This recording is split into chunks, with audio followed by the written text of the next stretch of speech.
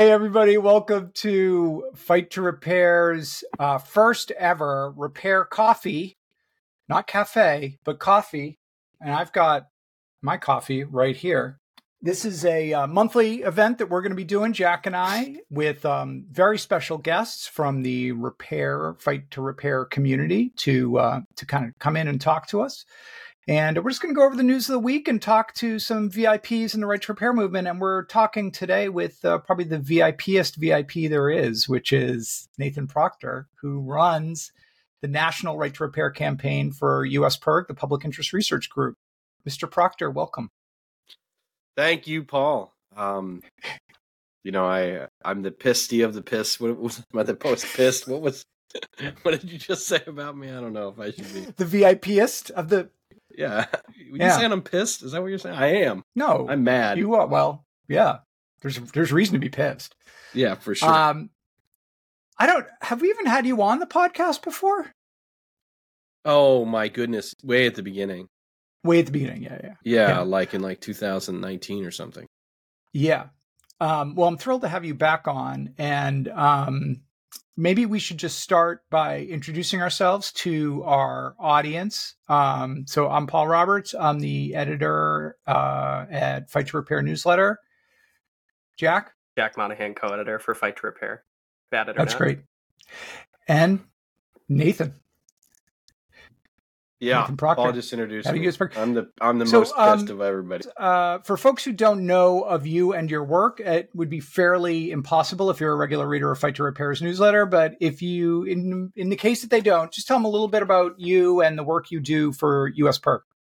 Yeah, I like to say that I'm a professional citizen, and so I get to show up every day and try to use people power and my role in society to make things better. PIRG stands for Public Interest Research Group. So, we were started in the 1970s off college campuses, associated with Ralph Nader at the beginning, although he didn't technically found the group. He just kind of inspired the kind of activism that we do, where we try to advance the public interest. We recognize that,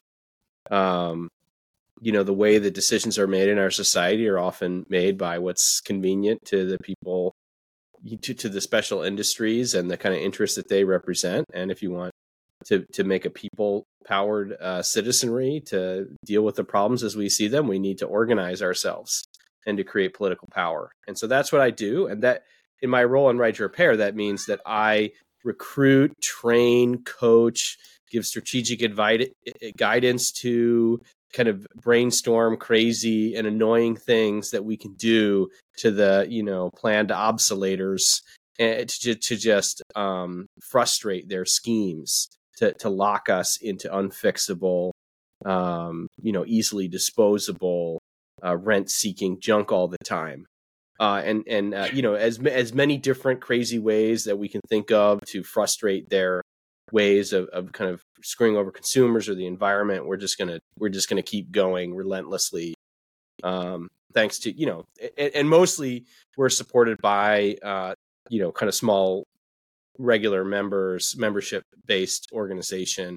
So we have some kind of larger grants, but mostly it's like people giving $50 a year to the person in the blue t-shirt who knocks on their door and asks them.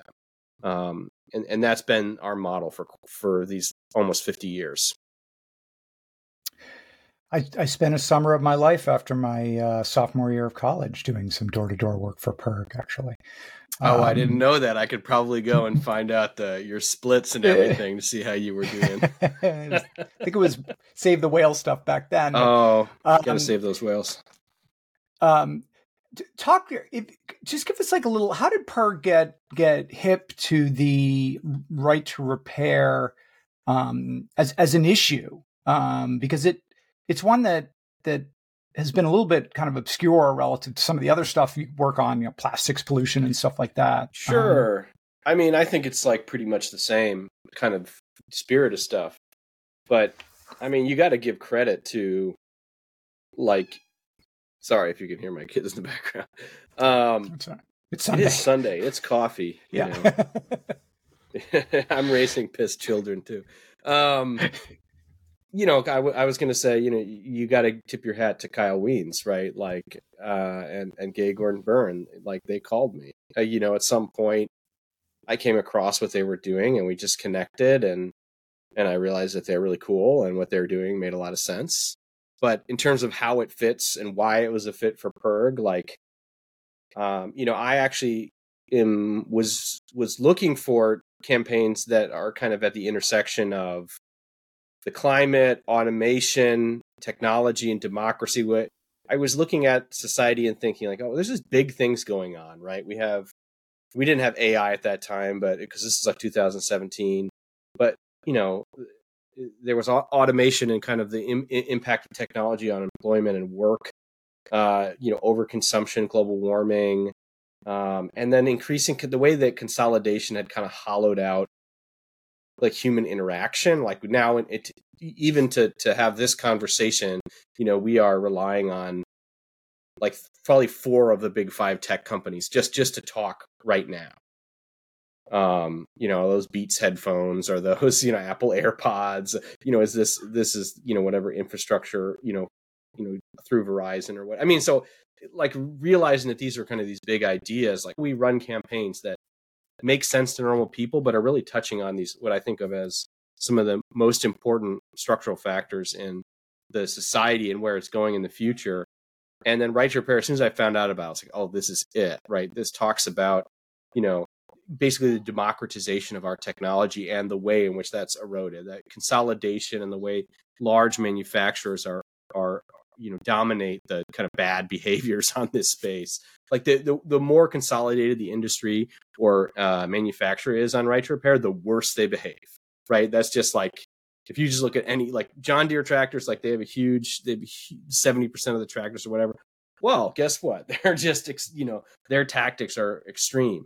And then of course electronic waste, and those factors. So I just felt like it was a great issue to work on, and it was a great issue to tell a bigger story about the economy and how my vision of it kind of differs from the trajectory that we're moving.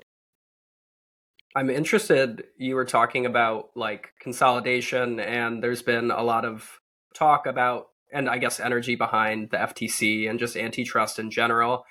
But it seems like the campaign, and I've talked to Gay a little bit about this, like the tip of the spear is state legislation. It's not going after specific companies. It's not class action lawsuits. Can you speak a little bit to like why that's the case and why like suing companies or having the FTC pick off one company at a time is kind of the approach here? Yeah, I mean, I think I might answer this question a little bit differently than Gay does, although I totally understand her answer. I will do whatever will work, like we're just trying to win. Like if we decide tomorrow that like, oh, we could probably solve all this with a class action and it would be faster than doing this other thing, like there's nothing to say that we wouldn't do it. Like that's one of the things I love about being an advocate is, well, let's just, like we're doing shareholder actions, we're doing, state laws, we're doing congressional work, we're doing work with the regulators, and, there is a lot of stuff in the legal sphere. I mean, I'm not a lawyer, so, I don't, but my work has inspired lawsuits for sure, 100%. Like there are lawsuits that directly reference work that I've done in pretty explicit terms. So I think the truth is it's all on hands on deck and we're just doing whatever will work. I love state campaigns because people power is ultimately the thing that we want to hold to hold the keys of society. We want people to be in charge. We want we don't want to have a discussion about like, oh, should we interpret this law to mean like we should kill all of society? I don't know if that's a valid interpretation. Like I don't like those kinds of conversations. I'd rather just get people moving and get them, pushing for a better system to be put in place. And the other thing that I've learned in all my years of doing this work is, when the people are really behind something and they get it, and it's not just a handful